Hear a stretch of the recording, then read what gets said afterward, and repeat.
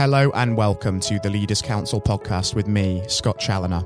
The podcast, just like the Leaders Council itself, is all about recognising and celebrating the people who keep this great country running. We exist to give leaders a voice outside of their own organisations and to support them in the same way that they support their staff every single day of the week. If you are in a leadership position yourself and would like to have your voice heard on the national stage, then I'd encourage you to please go to leaderscouncil.co.uk/apply. Now, joining me on the programme today, on what is a cloudy autumn morning here in the capital, is Daniel Tulloch. Daniel is the Chief Executive of Keep the Faith, the UK's leading black and minority ethnic community magazine. He is also the Chief Executive of the Diverse Media Group, which specialises in advertising to Britain's black and minority ethnic communities. Dan, very warm welcome to yourself, and thank you so much for joining us today. Thank you, Scott. It's a pleasure to be here today. Likewise, pleasure welcoming you onto the airwaves with us as well, Daniel.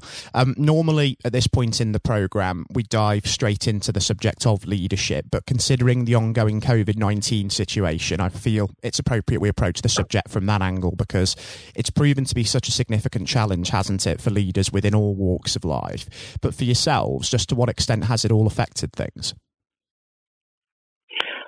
Well, I think for the publishing industry and Keep the Faith generally, I think we've seen a variety of impacts. 4 major changes we've seen ourselves. The first one is we've seen a change in the way that our businesses are spending money, particularly in advertising revenue. We're also seeing changing media habits. We've seen a lot of people move from reading print only to print and digital. We're also seeing some innovative and cool new products coming out of the media sector itself. And for us as a niche magazine, we are seeing quite a lot of growth in our target audience coming to our magazine for information. And do you think that some of the developments of recent months are perhaps a real contributing factor to that? Because what we have seen is not only, of course, the COVID-19 situation laying bare some of the deep-rooted inequalities in society and the fact that black and minority ethnic communities are considered more vulnerable to succumbing to the virus, but also with everything that went on in America early on in the year with the murder of George Floyd, of course, and the ramifications of that, the worldwide Black Lives Matter protests. I think that really has been an influence, hasn't it? It's been a very big influence on what people are reading on our website, definitely for sure. At the beginning of the COVID period, when people first went into lockdown, we saw a 20-fold increase in visitors to our website, predominantly looking for information on how to stay safe in the COVID period. And of course, predominantly catering to the black and ethnic minority community who are more at risk. I think we're seeing a lot of people really desperately looking for information and answers around what is COVID, how is it transmitted, how can I stay safe at home, what should I be doing at home as well. And the second point you raised, this year we have seen a number of race-related, I don't want to say news stories, but incidents worldwide, which of course have attracted a lot of media attention, and we've been sure to cover those to Keep the Faith print and Keep the Faith digital. And we're seeing a lot of traffic going towards those websites as well, people looking for answers and information and also opinion pieces on what has happened. And because, of course, there's been that move toward the digital side of things and more people now starting to work from home and less people venturing outdoors and obviously having access to print resources, do you think that digital is largely going to be the way of the future in the publishing industry, and it's maybe accelerated the move towards that this pandemic? I do. I think that what's happened during the pandemic is that because people are isolated at home, they've relied on the technologies like mobile phones and laptops in order to access information they ordinarily would have got through print sources. So as I said before, we've seen a huge surge in online traffic, and I expect that that's probably the same for most publishing companies. The information that people are looking for is the same. So we know that they are coming to us through just different channels that we weren't expecting. And we also are seeing a huge change in the type of products that we need to provide. So previously we just provided web services, but now with the COVID, we've taken the step to provide our digital magazine in a fully enhanced way. So we are embedding videos in our magazine as well, hyperlinks to to, for example, the writers in the magazine and the people that we feature in the magazine, and also linking directly through to people's work profiles like LinkedIn. So we're seeing a lot more of a digitally connected media world now. And I can imagine as well that given that the pandemic has also amplified the importance of mental health and well-being, those issues are also something perhaps that you've targeted in some of your outlets as well, how to sort of address that, how to safeguard that, because that's also incredibly important. It is, Scott. And particularly when you're an ethnic minority in the UK, one of the feelings that you would have, even pre-COVID, is isolation. And trying to find people from a similar community as yourself is already quite difficult, especially if you don't live in London and you live in one of the cities outside of London, or even in the suburbs or rural areas. And so one of the things that we were really conscious with Keep the Faith over the last 15, 16 years is that we're not just a magazine, we're a community resource. So that people, wherever they are in the world or wherever they are in the UK, feel connected to the communities that they're comfortable with. So we were very adamant that during the COVID period, we needed to keep publishing our magazine. So we just didn't leave those communities isolated during this difficult time.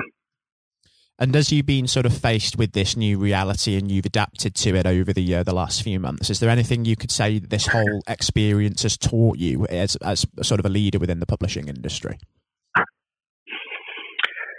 I'd like to talk a little bit about something that I've noticed inside of Keep the Faith, and also with some of the readers that interact with us. Mm-hmm. And that is that you really need to put in an effort to go out there and make sure that people are not left on their own. We already ran a remote business, but I think we made the assumption that people had quite broad lives outside of Keep the Faith. But what we saw in the lockdown, especially when people were locked at home, is that those other social channels very quickly were cut off because people couldn't spend any time with each other. And so we ourselves, one thing that we learned is that we really had to reach out to absolutely everybody to make sure that they knew that we were there as a social channel as well. This wasn't just work for people. This wasn't just a magazine.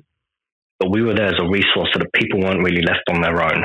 And that's something that we've been trying to focus on really heavily over the last few months, make sure that no staff member feels like they've been forgotten, and that every staff member has access to the rest of the team, and reaching out to people that we wouldn't normally work directly with as well.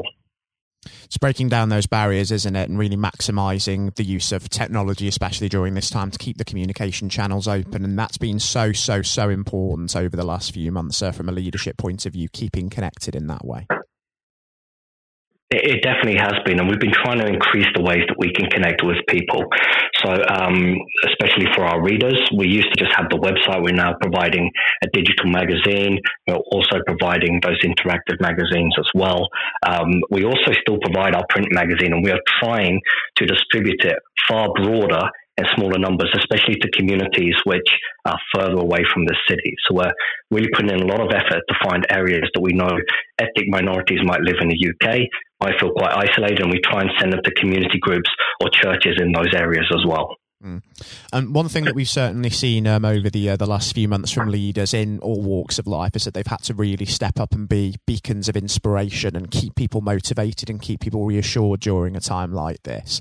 And talking about inspiration, thinking back over your career, Dan, as you've sort of grown and taken on the reins at Keep the Faith, are there any sort of examples of leaders out there, either through history or that you've encountered in real life, that perhaps have maybe inspired you and helped mould you into the person you are today, do you think? Actually, so I'm part of a number of director networks, and as a young ethnic director, it's very difficult to find somebody, I would say, that mirrors myself, somebody I can look directly to and say, this is somebody like me. So one of the ways that I had to get around that was actually to try and look for qualities that I appreciated in different people. So rather than finding a particular role model, I'd look at a particular behavior and try and model that behavior. So I've got a number of people in my wider circle that I really do look up to, and I respect them for being excellent people and excellent leaders. And there are particular qualities in them that I think I really should have that as well, or I'd like to have that. I'd like to work towards that. So I'd probably say there's about 3 or 4 people in my life that I think are excellent role models for me. I think it's a really fascinating approach to that, actually, and also it's a good message, the fact that you also have a network of directors that you, of course, look to, because I think as a young entrepreneur or business leader especially, networking is one of the best things that you can do, because ultimately leadership is all about learning, isn't it? We're never a finished article. We're always developing, always improving, and one of the best ways that you can do that and pick up new skills is to seek out people who are experts in different fields, mentors perhaps, and be able to learn from them and take something away from their expertise. I definitely agree, Scott. And one of the key things about leadership is that the environment you're in is never static.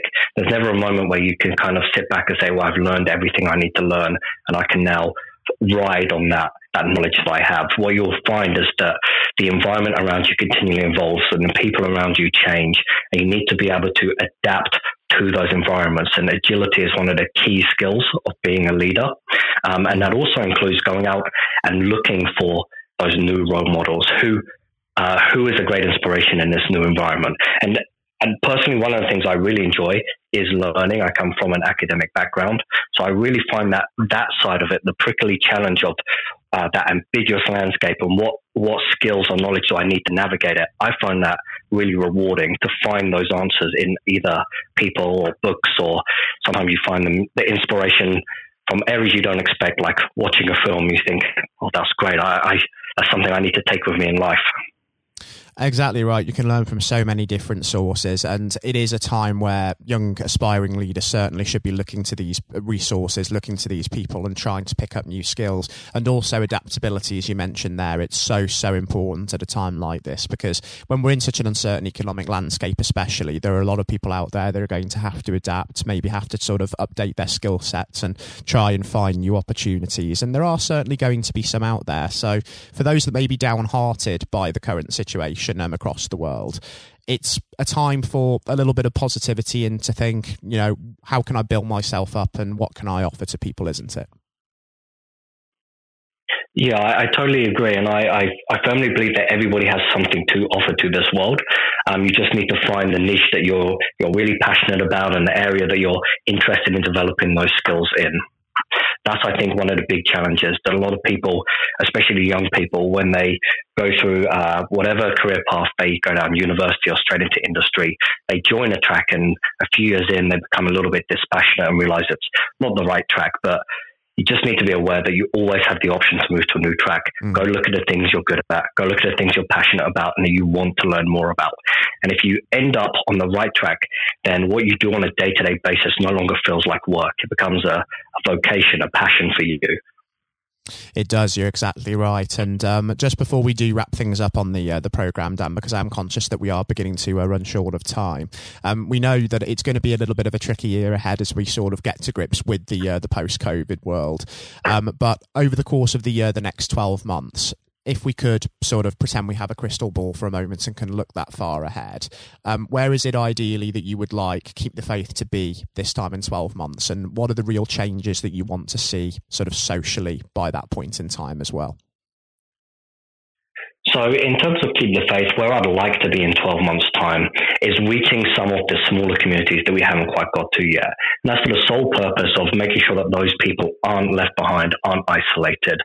I also want to see people from outside our community take a little bit of interest in what happens in the UK's Black and multi-ethnic community. There's a lot of diversity. There's a lot of interesting cultural pieces.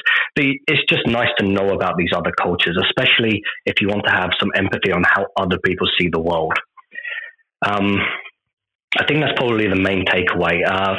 Going forward, I'm really excited to see what kind of innovative products and services come out of the publishing industry generally. As I said, for the last year or so, we've been really excited working with a fully enhanced digital magazine, and I'd like to see what happens after that.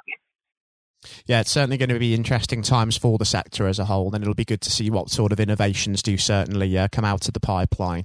And I think that just given how exciting all of this is and how many variables there still are in how this could pan out, Dan, I think it would be wonderful to actually catch up at some point in the next few months and welcome you back onto the show just to see how things are actually coming along, and we can assess just how far things have gone since then.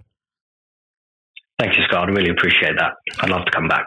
I'd really appreciate that as well, Dan. I've thoroughly enjoyed your company on the programme today. It's been a real pleasure having you with us. And most importantly as well, until we do have an opportunity to speak again, please do take care and stay safe with everything that is still going on in the world as well. Thank you. You too, Scott.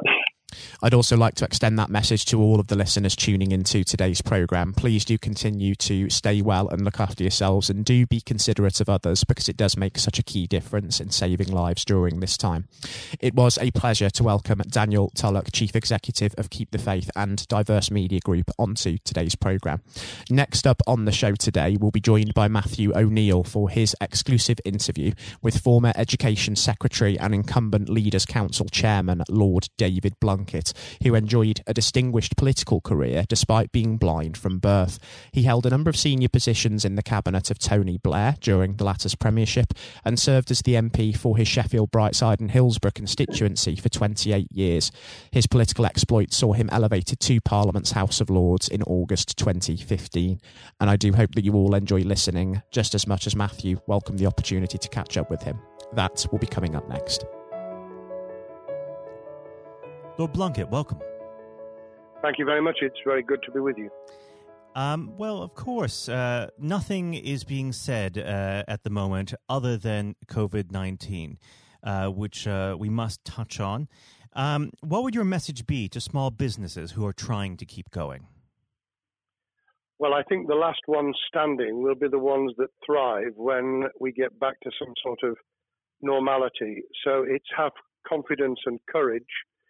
Obviously take advantage as far as you can of the government help. I think that Rishi Sunak, the Chancellor, has gone about as far as you could have expected in the circumstances. There are obviously small businesses that fall between the cracks. Those who don't have defined premises, can't benefit from the business rate waiver, have not really been able to demonstrate that they can adhere to the PAYE for furloughing staff, and of course whether they can receive the grant, 10,000 or 25,000. All of those who can are obviously able at least to benefit from that for the time being and look to the future. But I think the second thing to say, and they don't need me to tell them this as a politician who did once do a business studies qualification, which is that it will be a different world, and being able to think about how that world will look in a year's time and be creative about it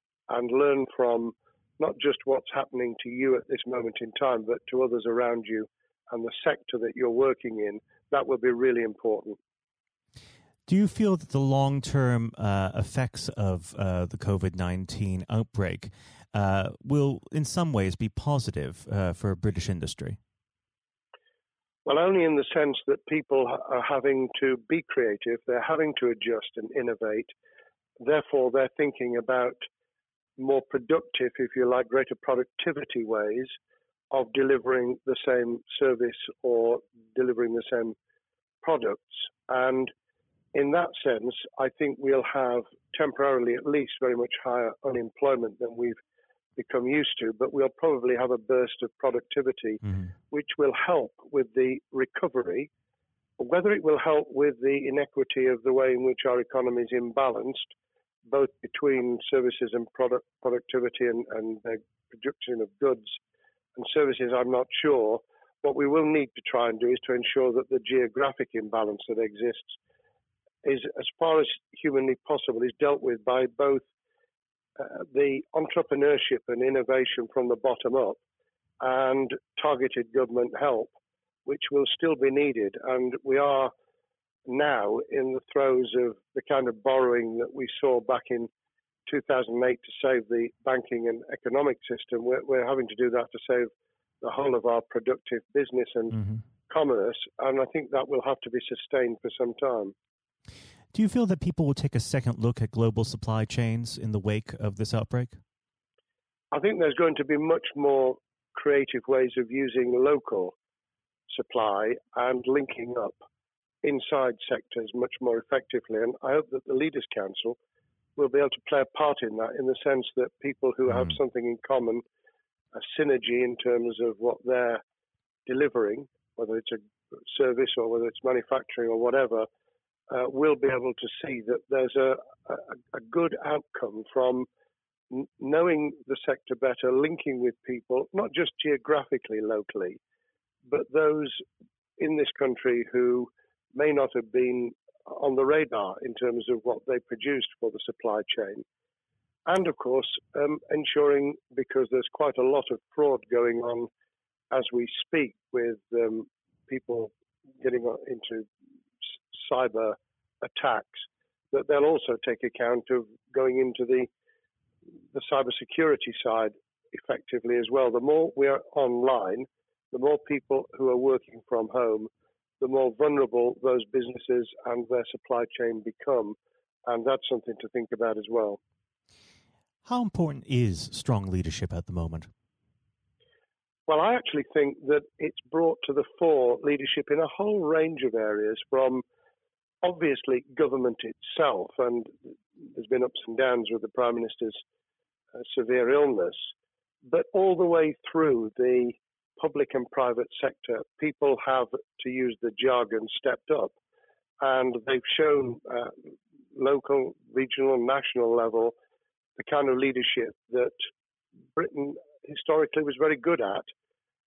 Regrettably, we've not seen the same on the international scene for all kinds of reasons, but maybe we will in future. So I think out of this will come experience of people who have seen an opportunity to do good, as well as seen an opportunity to provide a good a service or goods, including, for instance, shortages for the health and social care system, the food chain and the like, but also I think in terms of seeing the synergy between the private and the voluntary sector and using people's commitment to each other in a very positive way. I'm not sentimental about this.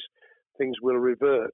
But actually, I think there's a kind of moment of moral judgment of people feeling that they've got a role to play outside the immediate survival that they're engaged in. And if we can hang on to a little bit of that social responsibility, that will be a very positive outcome. Absolutely. Now, what's your broad view of how the government is responding to this? Are you broadly supportive of their measures? Well, it may surprise people to hear that I have been very supportive. Of course, there's been legitimate criticisms about the speed of response on protective equipment and on issues relating to testing. But my own view is very similar to the challenge that was made to the Prime Minister of Italy when people said, why didn't you close Italy down faster? And he said, a fortnight before we did it, I would have been considered to be a madman and nobody would have agreed to do it if I'd tried to move too quickly. And I think that's something that we need to reflect on here in the UK. We may have seen the signals elsewhere across the world and taken them more seriously at the time. Hindsight is a wonderful thing, but as someone who's had his life in the opposite political party to the present government, I think that with some hiccups and mistakes, they've not done a bad job in what has been incredibly difficult circumstances.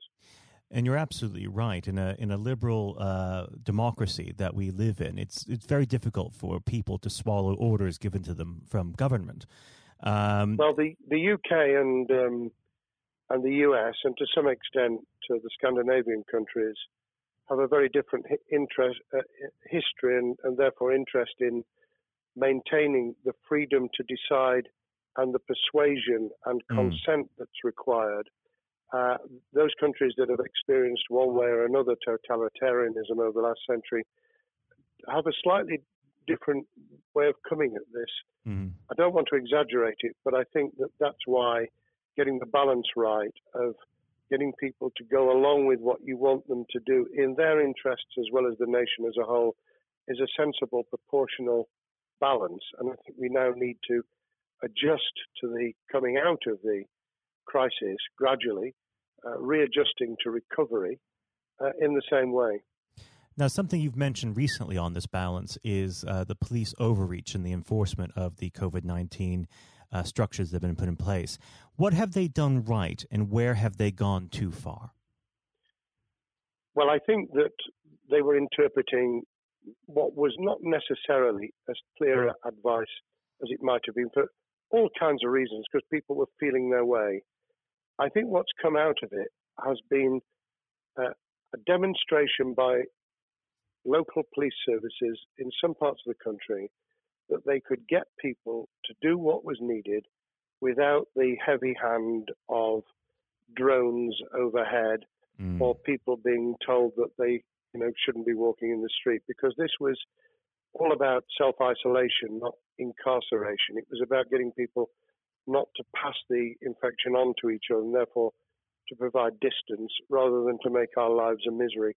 Those police services that adopted that policing by consent and chivying people along did really well. Those who went over the top, I think, soon got a very substantial pushback. And one of the strengths of our democracy is that you could have that debate. People could say, I'm terribly sorry, we think the police force in our area has gone over the top. And that in itself is a constraint and a readjustment. That's another strength of living in a country where you can have opinions and express them without actually being thought to be a fool. Now, of course, the government has faced criticism that they were slow to react, and Boris Johnson wasn't present at the early COVID-19 COBRA meetings. Now, Number 10 has claimed that this is normal practice. The health secretary often chairs COBRA meetings related to health. Does this tally with your experience as a Secretary of State, or would you have expected the PM to be more hands-on during the initial stages? I think different prime ministers do have a very different style. And Boris's style, which I think will now be considerably adjusted, was very swashbuckling. In some senses, delegating is a good thing, as every leader of every business or public service knows. Those who try to pull too much into themselves end up with a massive bottleneck, great failure of trust, and the inability of people to show what they're worth and to demonstrate their capability. So I'd be very wary of jumping in and saying he was wrong to delegate the essential COBRA meetings. What I was surprised about was that he didn't chair the first couple, because my experience with Tony Blair for the 8 years I was in Cabinet was that Tony was a great delegator, but he would get a grip to begin with, watch what the difficulties were, and then give people direction and confidence to be able to get on with it. So looking back, I think Boris himself probably thinks, God, I wish I'd spotted the signals from elsewhere in the world more rapidly, and I'd just been there. However, this also raises another issue. All of us in positions of leadership need good teams around us. I think after this is over, he will be assessing those who really did step up and those who demonstrated their inadequacy. I think we'll probably end up in a year's time with a much stronger cabinet than we have today. Well, absolutely. And of course, we've seen a significant drop in the visibility of certain special advisors like Dominic Cummings during this entire period. So it'd be interesting to see how that pans out. It's certainly readjusted the role of those behind the scenes with those who should be taking the decisions, having received advice. Obviously, there's been a complete transformation in the profile of experts, if I might use that term, who'd previously been denigrated. Scientists, medics, people with behavioral science understanding. My only criticism was, were we getting wide enough advice? Were we narrowing it too much to a couple of key centres in London? But that's because I've always been adverse to everything being London-centric. I think there's great expertise, wisdom, experience out in the sticks, and we should use it. Rightly so. Now, was pandemic planning part of your time as a minister, particularly perhaps when you were Home Secretary? Well, it was, but it was on the back of risk arising out of counter-terrorism measures. Right. I was the Home Secretary for 3 months when the attack took place in September 2001 on the World Trade Center and beyond. We did an enormous amount of scenario planning, both desktop and real, on the back of that, but it was very heavily orientated to future developing terrorism risk. I certainly got involved with talking about pandemics. I remember being at a seminar in Edinburgh where the university there had done a lot of work itself on the issue of pandemics. And of course, we saw SARS and other things emerging. I think people have criticised the government for not picking up the report from 2015, 5 years ago. I think that what happens is human nature kicks in.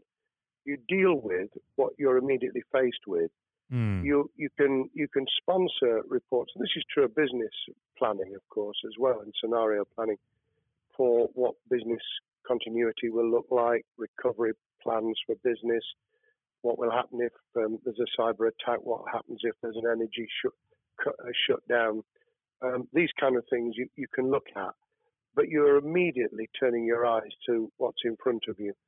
And had we picked up a bit more on the danger from Ebola and SARS and what have you in the past, then we might have said, what if something hits us in the developed nations that we don't have a vaccine for, that we can't immediately whisk up protective materials or equipment, or for that matter, medicines that help with recovery, all of which we now see are a danger. I think this will make an enormous difference to the planning for the years ahead. I hope it will be widened so that we don't just look at what's happened, but very rarely do you see something exactly repeat itself. Some of the circumstances will be, but others won't. So that's why I've put emphasis in what I talk about on looking at the other virus, the cyber attack scenario, which could be just as dangerous in a world of just-in-time provision. One of the miracles of the modern developed world, except for the very poor, has been the distribution of food. A lot of it on computerized, technologically advanced systems. If that were to come down, we'd be in real trouble. So I think we need to think those sort of scenarios as well. So have a full plan across both sectors, biological warfare, pandemics, and cyber warfare. Yes, and to do so on different levels. I think, again, thinking global but acting local, we need a lot more to think about what would happen if something took shape that actually broke down those national and global chains and how we would cope. And without, obviously, we've got enough fear and anxiety to last a lifetime. Without creating even more anxiety, we can think about those things for the future in a more rational way, I think. Now, aside from the physical threat of the virus, one of the things that people are vastly worried about is the effect on the economy, not just the national economy, but also the world economy. Now, it has been said by certain parties, and I'd like to garner your thoughts on this. Is there a danger of the effects of the lockdown being even worse than those of the virus? Were it be prolonged, I fear that balance would tip the other way. It is about proportionality. It is about balance. It's the wisdom of Solomon, really, to get the moment right when you start to move and then to move quickly. There's no doubt whatsoever that we are stocking up, not just on the economic and employment front, which will be devastating enough, but on the health and social well-being front, enormous challenges, and they will need careful handling because there's a lot of people whose lives, for a variety of reasons, are at risk in the future on a scale that we've been dealing with over the immediate handling of the pandemic, concentrating really hard on those affected by COVID-19, those sadly who have died or been seriously incapacitated. That will roll over into the economic, the social, the mental health and cultural well-being of the nation, and that will need all of us to pull together as well. Absolutely. Now, do you believe the government's doing enough for business? I think that the speed of reaction once the scale of the pandemic was clear was very good. I've praised Rishi Sunak for his action. Remember, a chancellor who only just come into office was planning to deliver the budget in the middle of March and has had at least three equivalent budgets since. I think he's handled it very well. Understandably worried now about what we're doing to our economy. The level of borrowing is sustainable because of low interest rates, but it reaches a point, of course, where it tips over so that you can't then do the kind of structural investment requirements that the government were laying out before and in the March budget. And those will have their consequences as well as a planned payback over many years. I think we've learned something over the last few months. We needed to take immediate action. We don't want another round of austerity equivalent from 2010 through to 2019. I don't think the nation, on the back of what's happened and the challenges we have, could take that. And therefore, we need a different plan, economic plan, over a much longer period, just as we did from the Second World War all the way through to 2002, when the final American loans were paid off. Now, of course, one thing that's on everyone's lips, how much longer do you believe that the lockdown can go on for? I believe that we need to be substantially back in action as an economy in June. This obviously is led in terms of places where people would meet in large numbers, having to adjust to the fact that it will be longer for them. And sadly, that will involve business closures. It's why the Chancellor extended the furlough scheme to the end of June. Mm-hmm. But unless we get things moving in June, I think we'll run into the summer where all kinds of services and industries will have a chain reaction effect. And what happens with one will then have a major impact on another. And then you get the skittle effect where things get knocked down that you hadn't perceived were going to be affected. So I very much, if I were in government, and I always think of things in that context, what would I do if I were in government? I would be on the side from the second week in May, on the side of the hawks in terms of saying we've got to start moving, and we've got to do so with the collaboration and cooperation of the public who have got the message, who did behave, who responded magnificently. Let's try and get back, perhaps, doing things differently for a time, but substantially getting back to business as usual. And unless we do that, then those areas that can't and wouldn't expect to be back in action immediately get pushed further into the middle of the year and the autumn, and then they become unsustainable.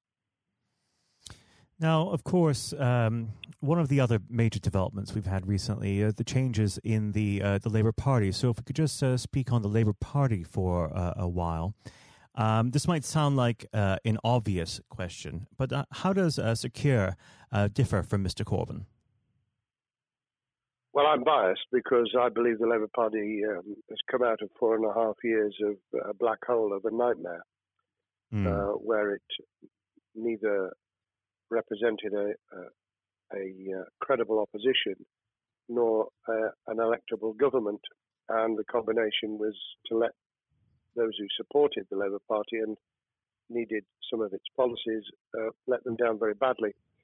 Sir Keir Starmer both is a highly intelligent, professional lawyer who, as Director of Public Prosecutions, led the service well, had to take difficult decisions at a time of austerity, understands the world beyond Labour members, but has been able to do business with those who originally supported Jeremy Corbyn and was able to command support from them. His creation of a balanced shadow ministerial team has been very encouraging. I supported Lisa Nandy, who he's made shadow foreign secretary, because I thought she understood the north of England and the disaffected former Labour voters. But I believe that Sir Keir has taken on board those who have something really sensible to offer.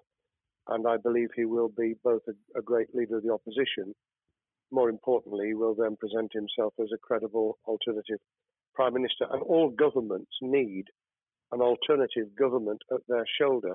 It was true of us from 97, and it took the Conservatives some time to recover and to get to that position, but they did, and the Labour Party will, and that's crucial for our democracy. All of us need to understand and appreciate that a living, breathing, functioning democracy requires a credible, confident, and in many ways supportable opposition, as well as a government that we clearly want to do well, because none of us want, as we didn't with the COVID crisis, none of us want the government to fail. We want to see our economy recover. We want our social well-being to be taken into account. We want to overcome deep-seated inequality and poverty, and we want to do it with enterprise and entrepreneurship and business playing their role, and that is about leadership nationally, locally, in the private and the public sector, people with ideas, with confidence, with the ability to pull teams around them, above all, to have some idea of what it is they want to achieve and a very good idea as to how to achieve it. Now, of course, one of the biggest problems Sir Keir is facing will be tackling the party's anti-Semitism problem. There has been a recent internal report that has been quite damning. What's your response to that report, and what does Sir Keir need to do in response? Well, there are two reports. One which is being produced by the Equality and Human Rights Commission, which he will, and has already indicated, will implement in full. The second was a leaked report put together by the supporters of Jeremy Corbyn, 800 pages of private interchanges on social media, which he has, Keir Starmer, set up an investigation to identify who did it, who leaked it, what the content was, does it have any salience and lessons for us, and where necessary, action will be taken. So I hope that as he moved very quickly to reassure the Jewish community, so he will be able to take the necessary steps to back up that reassurance with the kind of actions that says that this was a blight on a historic, great political party that all of us were ashamed of. We've been able to put that behind us and to move on to facing the future with confidence. What's the one key thing that Sir Keir needs to do to restore Labour as an election-winning party? I think Sir Keir Starmer's major challenge is to convince sceptical voters that Labour has not only reverted to a party that they can support because they can see it acting, developing, presenting as a credible alternative government, but also that the lessons have been learned from the fiasco from 2015 onwards. In other words, there have to be very clear signals of substantial change, not just the right words, not just reassurance that we're not going back to some of the crazier policies, but actually that we've understood why the electorate rejected those policies so substantially in December 2019. If people get that message, they'll understand that the Labour Party has changed, as it did in the 1980s and early 90s, to become the electable government with the greatest majority in historic majority, even greater than 1945, which I was privileged to be able to take advantage of in 1997 when I joined the cabinet. Now, I know what your answer is going to be to this question, but indulge me. Do you think Sir Keir has what it takes to be PM? Yes, I do. I think he has the background, he has the experience, he has the professionalism, he has the forensic mindset, and he has the confidence to have put a team around him which will ensure that it will work. And those elements are true of all leaders. Ideas, the ability to build a team, to have confidence in that team, and to be able to demonstrate leadership in practice, sometimes at the most difficult times. And, the Leaders' Council, those sharing their thoughts with the kind of thing that we're doing now with a podcast, but also joining us in linking up in that network of people who can support and help each other and learn from each other. That is what needs to be done in politics as it needs to be done in business. Thank you very much indeed, Matthew. Well, Really thank you for pleased to have coming on spoken. the program. It's been an absolute pleasure, and I look forward to speaking with you again. Thank you very much, and good luck to all those listening in what has been a nightmare scenario. Good luck for the future. Have courage, have confidence, and yes, listen to those who know more about business than I ever will. Thank you, Lord Plunkett. Thank you. This has been the Leaders' Council podcast. Thank you for celebrating excellence in leadership with us. I've been your host, Scott Challoner. Until next time, goodbye. Thank you for listening to our podcast. The views expressed within the podcast do not reflect the views of the Leaders' Council of Great Britain and Northern Ireland, its parent company or subsidiaries, members of staff, or other guests of any other person therein associated.